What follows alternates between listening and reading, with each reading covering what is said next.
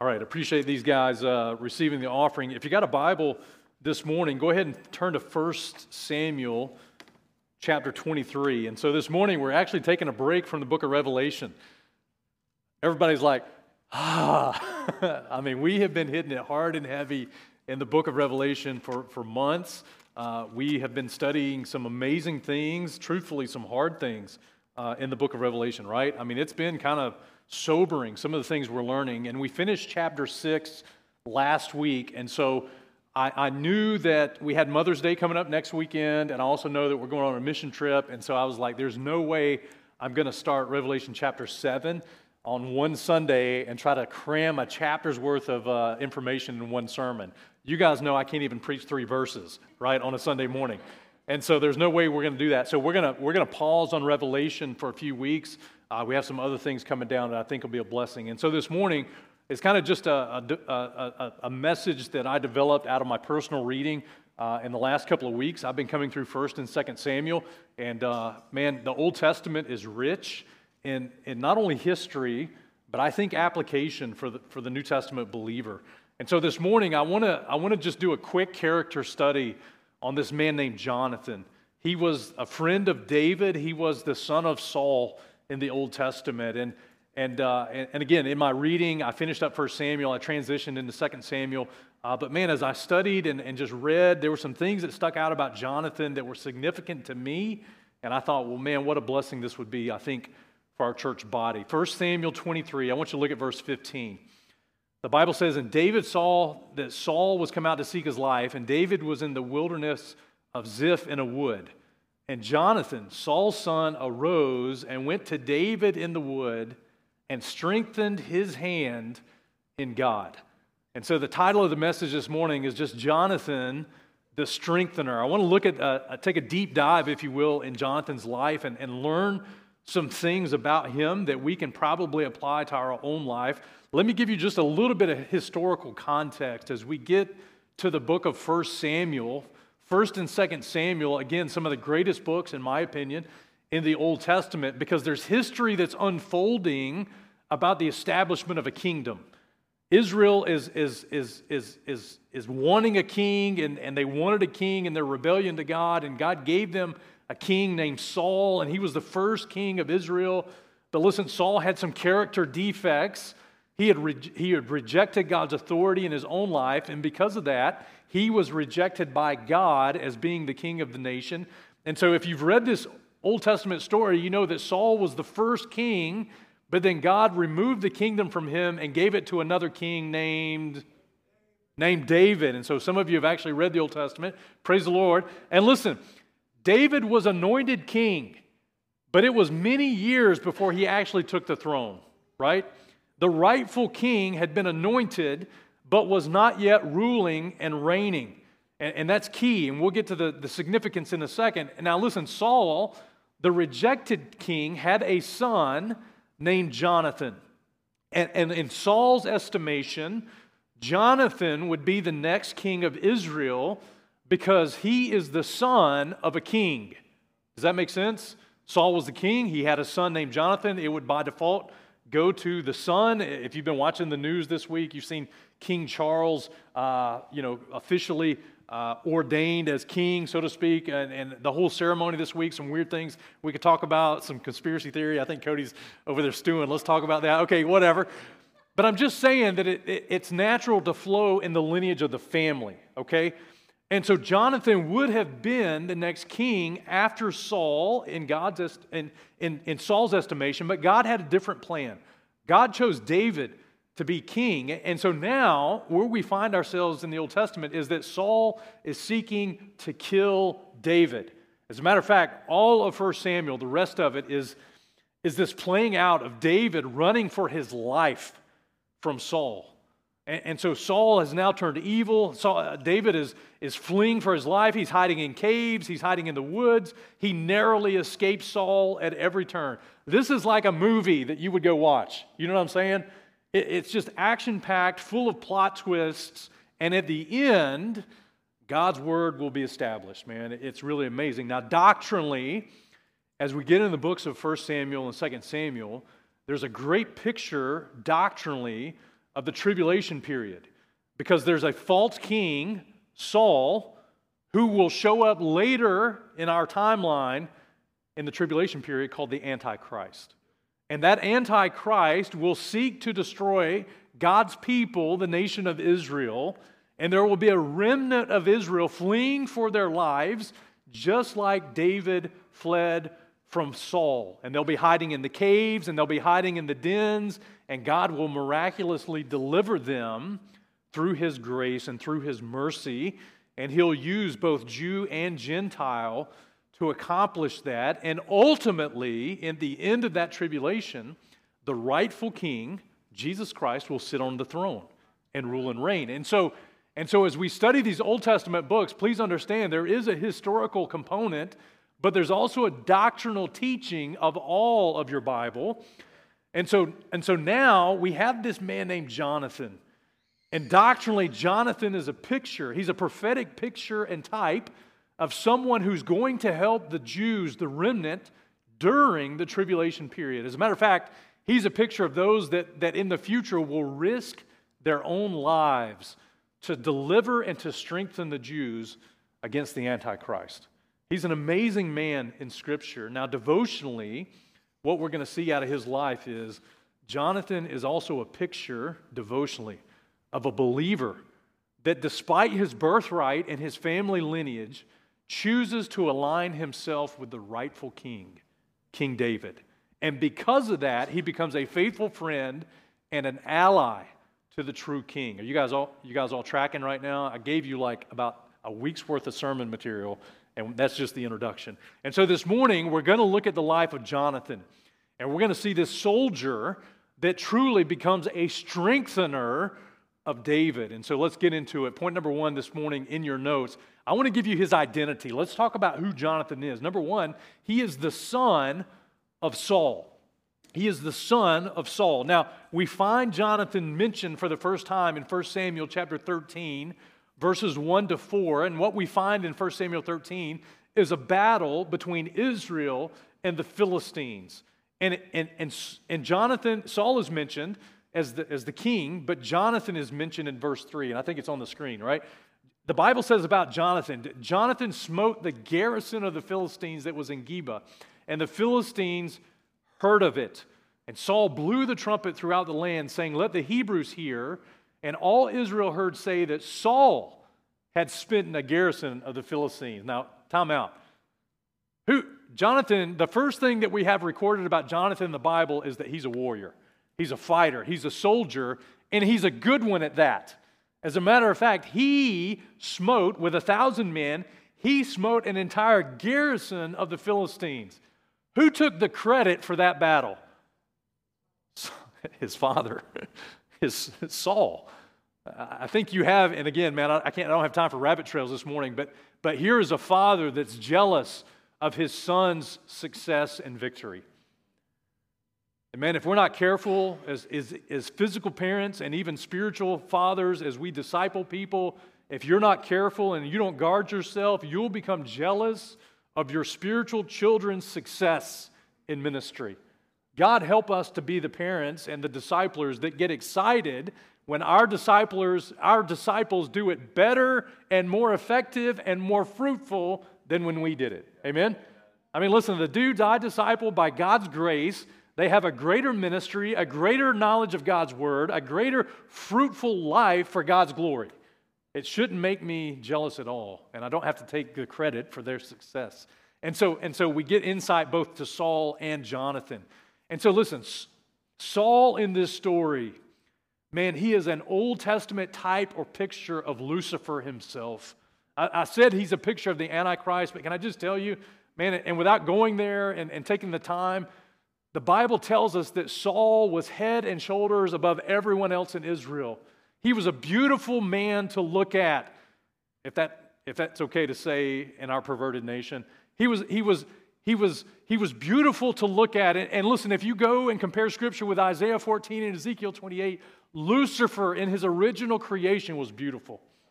He was the pinnacle of God's creation before God created man. He was beautiful. He was adorned with precious stones. Saul was anointed for a special purpose. And listen, Lucifer was anointed for a very special purpose. Saul was prideful, and in his pride lost his position. And Lucifer was prideful before God and lost his position. Saul was rejected by God, and Lucifer was rejected by God. And Saul ultimately becomes an adversary to God's people. And Lucifer became an adversary to God's people. Do you see the connection?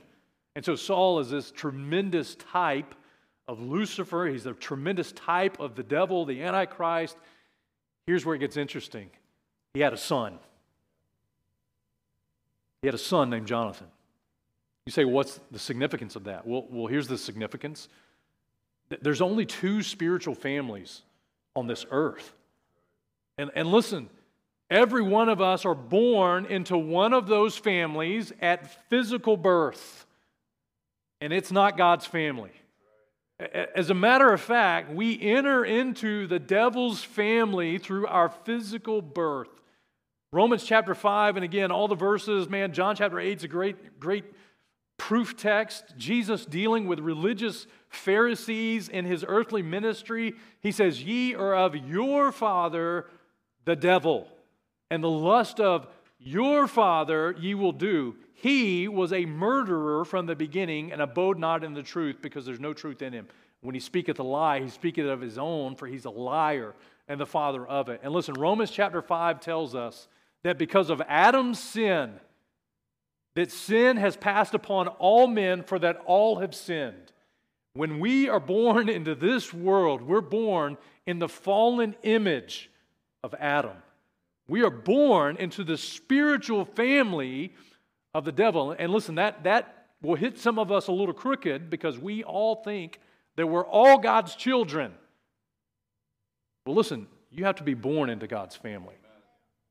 You have to be born into God's family. You say, so you have to ask the question, how is it that I can be born into God's family when my sin nature and my physical birth puts me in the devil's family?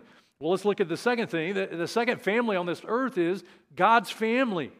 And just like you enter into a family by a birth, listen, the way you enter into God's family is by birth. It's not by a denominational preference. It's not by a religious exercise. You enter into God's family by a spiritual birth. Listen, it's been said from this pulpit many times, your real family is your forever family, because that's what you're born into. In other words, we all have a flesh and blood family. But listen, man, if you've been born again, according to John chapter 3, if you've been born by the incorruptible seed of God's word, you have been born into a spiritual family. That's the family you'll spend an eternity with. And you need to be thankful for that family, by the way. Ephesians chapter 2 and verse 19 says, now therefore ye are no more strangers and foreigners, but fellow citizens with the saints and of the household of God. In Ephesians 3, it talks about the whole family in heaven and in earth is named with the name of Jesus Christ. Man, aren't you thankful? And so listen, what we see in Saul is that he had a son. But that son is named Jonathan. And he's the son of a father who's like Satan himself. And Jonathan represents for us our natural birth. You didn't get to choose that. You didn't have a choice. You were born in Adam's image. And then you proved out who you were by your life, by your actions. And so Jonathan for us is a picture. He's a type of who all of us are in our original birth. And we need to be born again. We need to come to a place where we choose David instead of Saul. It's a great picture of salvation in the Old Testament. And by the way, Jonathan is going to make a choice. And he's going to make a choice that's going to redirect his life and his relationships forever. Number two, I want you to see Jonathan's sight. And so again, as we track through Jonathan's life through the Old Testament, Jonathan being obedient to his father, going to battle, doing some different things. There's another story in 1 Samuel 14 where man, the army of Israel is distressed. The Bible says in verse 24 that Saul adjured the people, saying, Cursed be the man that eateth any food until evening, that I may be avenged on my enemies. So the people tasted not any food. Now listen, there's a time of war. And if anything, you would want your soldiers strong, right? You would want them to have provision to be strong for the battle. But Saul's a poor leader. He's a selfish leader. And so he charged his people, hey, nobody eat until we have victory. That seems like really backwards motivation. It's so messed up. And so that's the standard. That's the oath. And it says, all of the land came to a wood, and there was honey upon the ground. And when the people were coming to the wood, behold, the honey dropped. But no man put his hand to his mouth, for the people feared the oath. But Jonathan heard not when his father charged the people with the oath. Wherefore he put the end of his rod that was in his hand, and he dipped it in a honeycomb. And he put it in his mouth, and check this out, and his eyes were enlightened. And man, listen, Saul's a terrible leader. He's a selfish leader. He has no regard for the men that he's leading. And faced with battle, his men are full of fear instead of being full of faith. And they're famished because of his poor leadership. But man, it's interesting that at this point, Jonathan didn't hear the words of his father. And so because of that, he saw what was available and accessible to him. Honey on the ground. Honey that had dropped. Now listen, some of you in this room and watching online, you've studied the Bible enough to know that honey in the Bible is actually a picture of the Word of God itself. And so Jonathan got to the point in his life where his father's words, he was deaf to them. But he took what was accessible to him, the honey of God's Word. And by the way, it opened his eyes. It enlightened his eyes. Let me give you the proof text here. And get the key in your notes, and then we'll get the proof text. So here's the key. God's words will open our eyes to the reality of the truth. So it doesn't matter who your father is physically. It doesn't matter your nurture or your nature. God has dropped some things for you to receive, His words.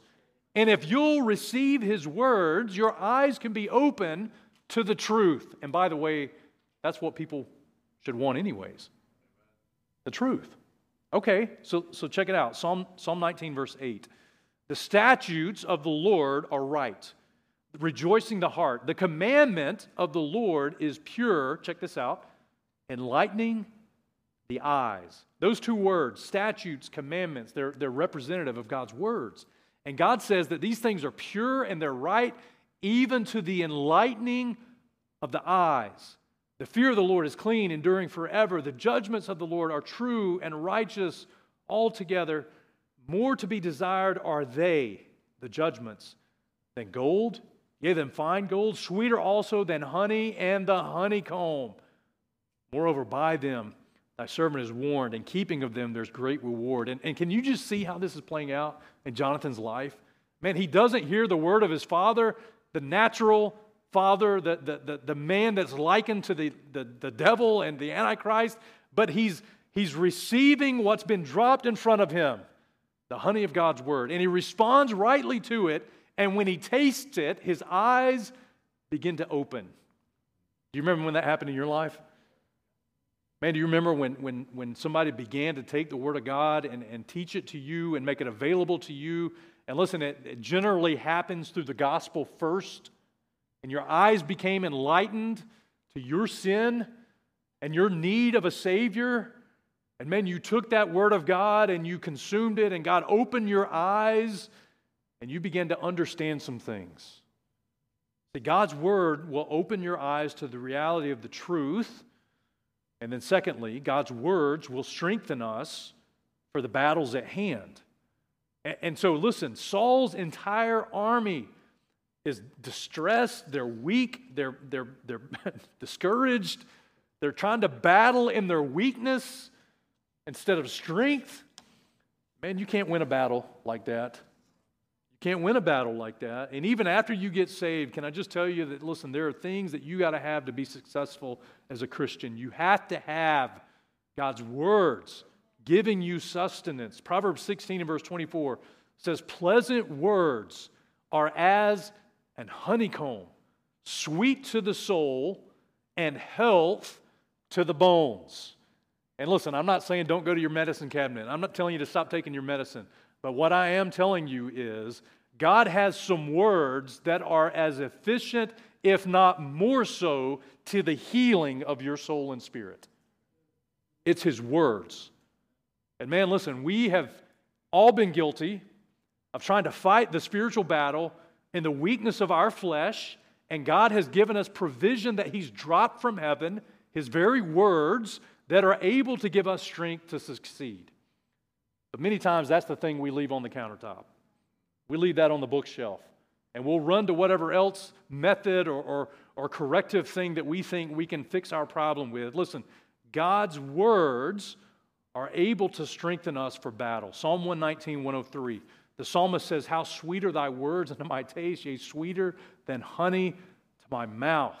Colossians chapter 1 says that when we increase in the knowledge of God, it strengthens us with all might. And that's why we have, no offense, weak Christians today. We have weak Christians, and I'm not trying to be dogmatic, and I'm not trying to be offensive, but I am trying to say, listen, the reason that we have weak Christians today is because we haven't had our eyes enlightened by the Word of God, and we don't see the real battle, and we don't even know who the real enemy is. Hello? Man. So when you increase in the knowledge of God's Word, the Bible says you're getting stronger. 1 John chapter 2, verse 14, it's not on the screen, but listen, John writes and he talks about young men. He says they're strong because the Word of God abides in them, and they've overcome the wicked one. And so listen, man, if you have been overcome, instead of being the overcomer, ask yourself the question, am I picking up the honey that's available? You say, well, man, I come to church. I'm glad you come to church. But all we're going to do at church is teach you how to get the honey. We don't want to be like Saul and say you can't touch it, or other religions that say you can't read it and understand it. We actually are going to say, here it is, get as much as you want so that your eyes can be opened. Hello? Man, listen, it's available. And so Jonathan has his eyes beginning to open to the truth and the reality of what God is doing in his life and who his father is, but also who David is, which leads us to the next point, number 3, Jonathan's subjection to David. Just as much as Saul is a picture of the Antichrist and Lucifer, David is a picture of Christ. He is a picture of a man who is after God's own heart. He is the rightful king. He is the anointed king rightfully. He is a picture of the Lord Jesus Christ. So look at 1 Samuel 18, verses 1 to 5. And I don't think did I give you the reference? I didn't put it on the screen. Yeah, I did put it on the screen. 1 Samuel 18, verses 1 to 5. It came to pass when they made it in the speaking unto Saul that the soul of Jonathan was knit with the soul of David. And Jonathan loved him as his own soul. And Saul took him that day and would let him go no more to his father's house. Then Jonathan and David made a covenant because he loved him as his own soul. And Jonathan stripped himself of the robe that was upon him, and he gave it to David and his garments, even to his sword and his bow and his girdle. David went out with us wherever Saul sent him and behaved himself wisely. Saul set him over the men of war, and he was accepted in the sight of all the people and also in the sight of Saul's servants. And so you have an amazing relationship now that's fostered between Jonathan and David. Why? Because Jonathan was the son of Saul, but now his eyes have become opened. And now he knows there's something different about David. Now there's 2 pictures in this passage, and man, God's word is so good. Number 1, Jonathan is a type or picture in the Old Testament of Jesus Christ. And by the way, when you go back and read that passage, the Bible is saying that Jonathan is the one that loved David. He's the one that loved David first.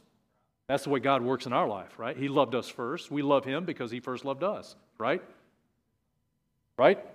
Okay, you guys got to give me some help, man. Let me know you're awake. Can you see what Jonathan did? Listen, he loved David, number one. Secondly, he stripped himself of his own garment. And do you understand that's what Christ did for us? In Philippians chapter 2, the Bible tells us that Christ didn't think it was robbery to be equal with God, but he made himself of no reputation. He took upon him the form of a servant. He was made in the likeness of men, and being found, fashioned as a man, he humbled himself and became obedient to death, even the death of the cross. Matthew 27, verse 28 says, they stripped him and they put on him a scarlet robe. You know, Christ laid aside he didn't lay aside his deity, but he certainly humbled himself in the sense that his humanity, his glory was hidden through his humanity. And man, just like Jonathan, he loved David, he stripped himself, and by the way, he gave David his weaponry. It was his weaponry, and yet he gave it to David. He gave him his sword, his bow, and his girdle. And many of you know Hebrews 4:12. Man, the sword is a picture of God's word. Man, the girdle and the armor, the outfit, we have the whole armor of God according to Ephesians chapter 6. And listen, there's some cool stuff we could talk about. So Jonathan is a picture of Christ. But secondly, Jonathan is also a picture of a Christian because he's humbling himself before David. Because David is the rightful king. And listen, we, like Jonathan, should humble ourselves before the rightful king. You see, in Jonathan's case, it was David, but in our case, it's Christ. And so here's the point. Listen, Jonathan chose David. He already knew what God had called on David's life, and he chose to receive that fact and to position himself in submission and subjection to David. By the way, salvation is a choice. Salvation is a choice. In other words, you and I acknowledge what Christ has done, we acknowledge who He is, and we yield ourselves in submission to that finished work that's already been accomplished. David was already anointed king, and it was up to Jonathan to accept it or not. Christ finished the work of redemption on the cross of Calvary. It's up to you to receive that or not. It's by grace through faith alone and Christ alone. And so Jonathan made a choice. He said, I know what God said about you, and so I'm submitting myself to that. That's how a person gets saved, man. They receive what Christ has already done. Secondly, Jonathan's soul was knit to David. Man, we can get in some cool conversation about what that means. You know, that phrase, knit together, shows up a couple of times. It shows up actually even in the Pauline epistles, Colossians chapter 2. And listen, when you become a believer in Christ, you become the body of Christ. You're put in Christ's body in the sense that two now become one. Well, that's unity. I mean, Lee was talking about that earlier, man. We ought to be unified because we're positionally unified in Christ. We ought to be unified as a church body. Colossians chapter 2, verses 1 and 2. When Paul's writing to the Colossians, he says, I would that you knew what great conflict I have for you and for them at Laodicea, and as for as many as has not seen my face in the flesh, that their hearts might be comforted, being knit together in love. Any of you guys, any ladies in the room knit? You guys do the old knitting? Nobody? That's kind of old school. I mean, yeah, I know some of the old schoolers, and Jonna, because she's like old soul. Young but old soul. Everybody else is like, I don't even know what you're talking about. Knitting. Okay, knitting some things together. It's where you take thread or yarn or something like that, and you knit it in such a way that it becomes locked together, right? Someone's ever knitted you a sweater or knitted you a hoodie or not a hoodie, but what's the word I'm looking? Huh? A toboggan. Thank you, man. You can't separate those threads. They're locked in. They're knit together. Man, God positionally has done that with us. We are knit together with Him. Our souls are knit together, which means our church ought to be knit together. Man, if there's division in this body, it's not because God put it there. It's not because God put it there. As a matter of fact, we have to have our hearts knit together in love. And so Paul is admonishing the church at Colossae, listen, Christ is the head of the body, and all the other parts are connected to each other, the joints and the band. And man, the result of that is ministry because we're knit together. And then thirdly, I got to hurry, but listen, Jonathan humbled himself before David. And again, because he's a picture of a Christian, not only did he choose David, not only was his soul knit to David, but man, he humbled himself to the point of giving everything to David. In other words, he lost his identity for David's identity. He became less so that David could become more. Well, let me ask you a question, Christian. You may be saved. You may be born again. But man, is your identity still wrapped up in you? Or have you let go of who you are and what you want out of your life and your agenda and your authority and your weaponry? Have you relinquished that fully to Christ? And if not, why not? Because he's the rightful king. And so true subjection to him means that he gets it all. He gets it all. And I know I'm talking to Laodiceans this morning. I get it. Man, we're rich and increased with goods and have need of nothing. That's our assessment of ourselves. The reality is, God says, man, we're poor, blind, miserable, naked. And we actually need to think less of ourselves and think highly of Christ and lose our identity in Him. And that's a struggle, man. That's a struggle for you. It's a struggle for me. But Jonathan figured it out. It's not about me. It's all about the rightful king. Number 4, let me show you Jonathan's selection of David. And again, as we fast forward through this story, again, Saul is still trying to kill David. He's mad. He knows that he's lost the kingdom. Even though he's still in power, he's lost the heart of God. He's lost the heart of his people. 1 Samuel 20, verse 27, and so this scenario plays out. It says, it came to pass on the morrow, which was the second day of the month, that David's place was empty. And Saul said to Jonathan his son, wherefore cometh not the son of Jesse to meat, neither yesterday nor today? In other words, David skipped out on dinner because every time he shows up, Saul's throwing javelins at him. You don't really want to show up when you show up for dinner and you got a javelin being thrown at you, right? And so now Saul figures it out. Hey, David's not here. And so he asked Jonathan, hey, where's he at? And Jonathan answered Saul, David earnestly asked leave of me to go to Bethlehem. And he said, let me go, I pray thee, for our family hath a sacrifice in this city. And my brother, when he hath commanded me to be there, and now if I have found favor in thine eyes, let me get away, I pray thee, see my brethren. Therefore he cometh not to the king's table. So Jonathan goes to bat for David and says, hey, he's going to Bethlehem. He cleared it with me. Everything's good. Look at Saul's reaction, verse 32.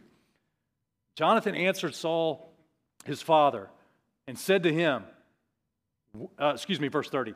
Saul's anger was kindled against Jonathan, and he said to him, thou son of the perverse, rebellious woman, do not I know that thou hast chosen the son of Jesse to thy own confusion and to the confusion of thy mother's nakedness? You see, Jonathan made a choice to align himself with David against his father's will. And man, listen, it angered Saul so much, verse 32. Jonathan answered Saul, his father, and said, hey, why are you mad, bro? That's in the Hebrew, if you study that out. Okay. He's like, why you want to kill him? Verse 23. And Saul cast a javelin at him to smite him. Good grief, man. You see how angry this dude is? Like he's chunking javelins at his own son. Okay. So Jonathan figured it out. He's like, man, this joker's crazy. It upset Jonathan. By the way, Saul's not going to win the Father of the Year award, but there is some significant spiritual principle we can glean. And here's one of the principles. Here's the first one. Who you choose to serve is going to impact your relationships. Who you choose to serve is going to impact your relationships. And by the way, who you choose to serve is a choice. And you've either chosen to serve God or you haven't. So no offense. You've already made the choice. At least up to this point. And maybe God would have you consider making a different choice. Because listen, who you serve impacts your relationships. The problem for Jonathan is the same problem many of us face when we really commit to follow Christ, like Jonathan is going to follow David. It's going to cost you some things.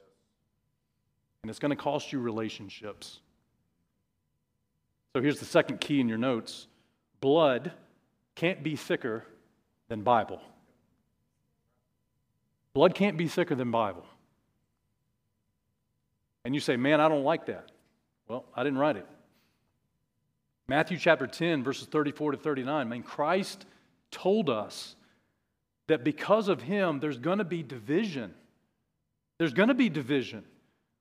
Christ says in verse 34, think not that I'm come to send peace on earth. I've come not to send peace but a sword. For I'm come to set a man at variance against his father, and the daughter against her mother, and the daughter-in-law against her mother-in-law, and a man's foes shall be they of his own household. Is that not what's happening in 1 Samuel? Because of Jonathan's choice of who he's going to serve, man, his blood relationships are now trying to kill him. So if you've been saved and you've been vocal about your faith and you're not a closet Christian and nobody knows that you're a believer in Christ and you've actually shared that with people that you love and appreciate and have a relationship, there probably was some friction and tension. So much so that some people even rejected you. By the way, in Muslim countries in this world, when someone gets saved out of a Muslim background, can I just tell you that immediately they're denounced from their family? If not, pursued to be killed. So no offense to your American Christianity, but many times we don't count the cost of what it really means to follow Christ. Man, if you choose to serve God with your life, like Jonathan chose to serve David, the rightful king, well, it's going to cost you relationships. And you just have to figure out who's the most important relationship that you have. Man, the kingdom is not going to be Saul's. And by the way, the kingdom is not going to be Jonathan's. It's going to be David's. And so David has to be okay with that. As a matter of fact, in verse 31, again, just for time's sake, listen. I mean, as Saul is ripping into his son, man, just giving it to him, like, you're an idiot, you made a poor choice, you're confused, it's a shame to your mother. Then he even says in verse 31, for as long as the son of Jesse liveth upon the ground, thou shalt not be established, nor thy kingdom. So what? God wasn't going to establish Jonathan as the king anyways.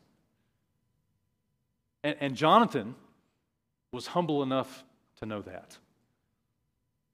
The question is, do we know that?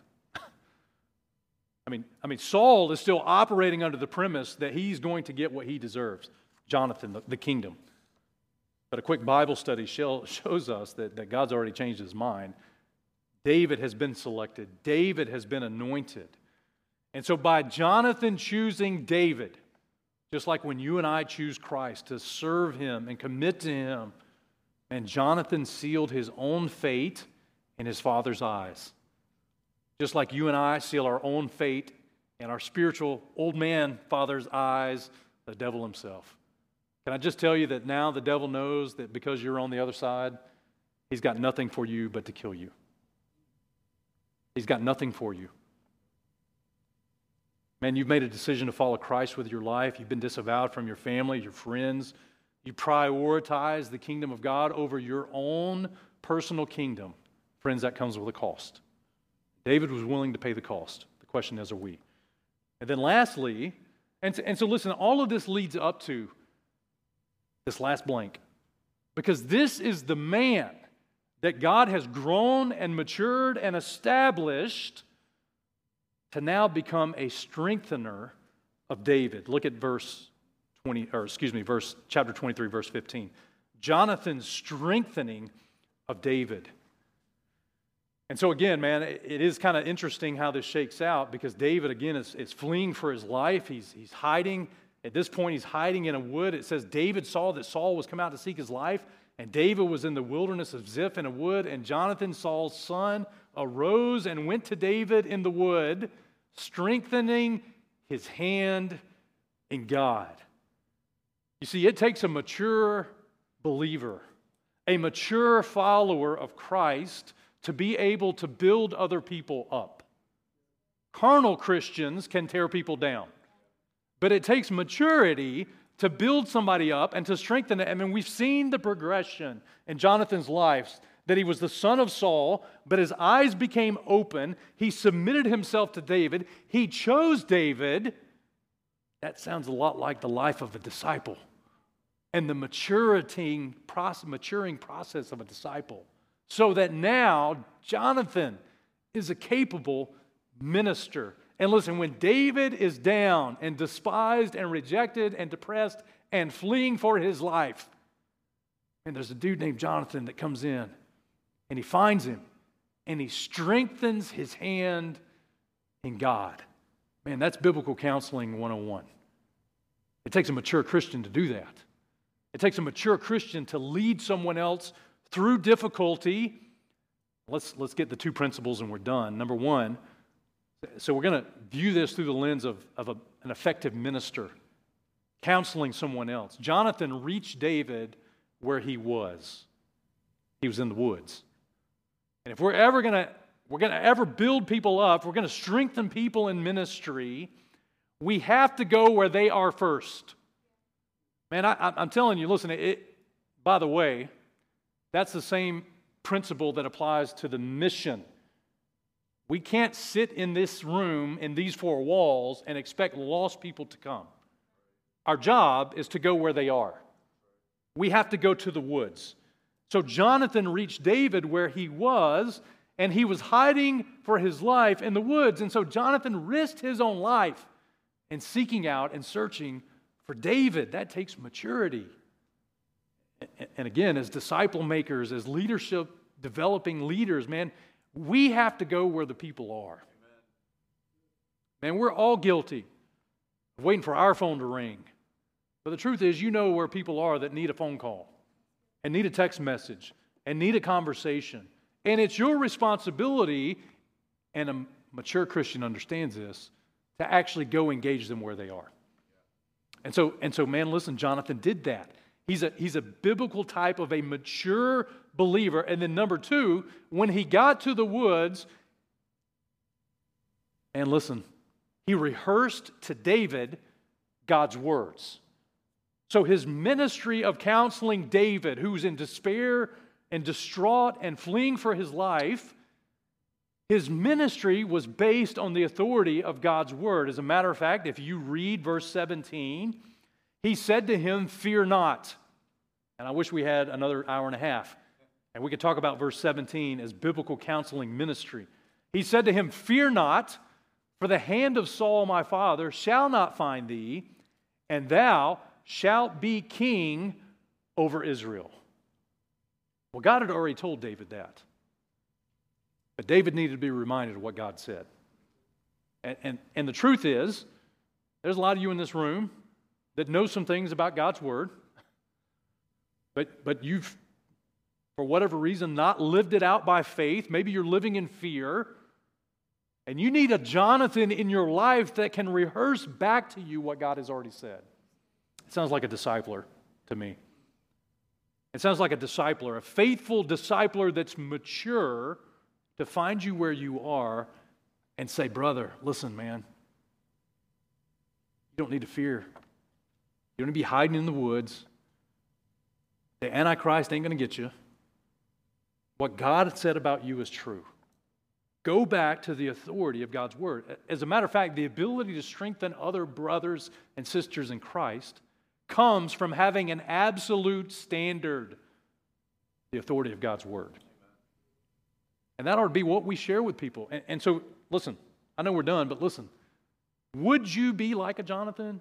Could you have the capacity to actually take someone in their distress and discomfort and discouragement, listen, and open this book and give them the biblical prescription for their circumstance? Could you do that? And if not, why not? Because maybe you need to grow in your own maturity. See, the sad thing is, man, in our culture of Christianity, we have minimized the Christian walk to coming to a service. But coming to a service is only to equip and encourage you to mature in your relationship with Christ and to mature in this book. And if we're not raising up effective ministers, I'm not really sure what we're raising up. That's the local church's job, is to perfect the saints for the work of the ministry. And it starts with each of us having a desire, man, to know Christ, to know His Word, to have our eyes opened. And when God gives us opportunity to open that book and minister to other people for the glory of God's sake. Amen? Does that help you? Listen, man, Jonathan is a key dude in the Bible. He's a powerful man. He's a godly man, a God-fearing man, a lover of good men, a lover of the rightful king, and a lover of God's Word. God used him to strengthen his friend. God help us to be strengthened by. We all need a Jonathan. Amen? And after we get a Jonathan, we all need to be a Jonathan. Let's be a Jonathan. All right, we're out of time. Let me pray for us, and then we're going to dismiss. Father, we love you so much, God. Thank you for your word. I pray, Lord, as we consider these things, God, help us to understand. And first, help us to understand that we can be born into the right family. Thank you that Jonathan, in spite of his birthright, he chose David. God, for us in this room, we can choose Christ. We know that we're born in sin. We know that we're spiritually a part of the devil's family, according to the authority of God's word. Salvation is a choice in receiving the finished work of Christ. If there's anyone in this place that doesn't know you today, God, I pray they know you because of that truth. For those of us that are saved, Father, help us to be a Jonathan. God, we want to be people that are maturing in your word so that we can be ministers to other people. Help us to make the right choice, to worship the rightful King, to love your words and have our eyes opened, and to minister those things back as you give us the opportunity. God, we'll give you the glory. With your heads bowed and eyes closed, very quick, we're not going to have a song of invitation, but I would just like to challenge you, man. Maybe you're here today and you say, Jay, I'm not saved. I'm still stuck in the devil's family. If you'd be honest enough before the Lord, say, that's me. Can you just pray for me, Jay, that I understand what Christ did for me personally? Would you raise your hand and say, Jay, that's me. I need to be saved. I need to be born into God's family. God bless you for raising your hand. You can take it down. God bless you for doing that. Anyone else that would say, man, that's me, just raise your hand. Just very quick, between you and the Lord.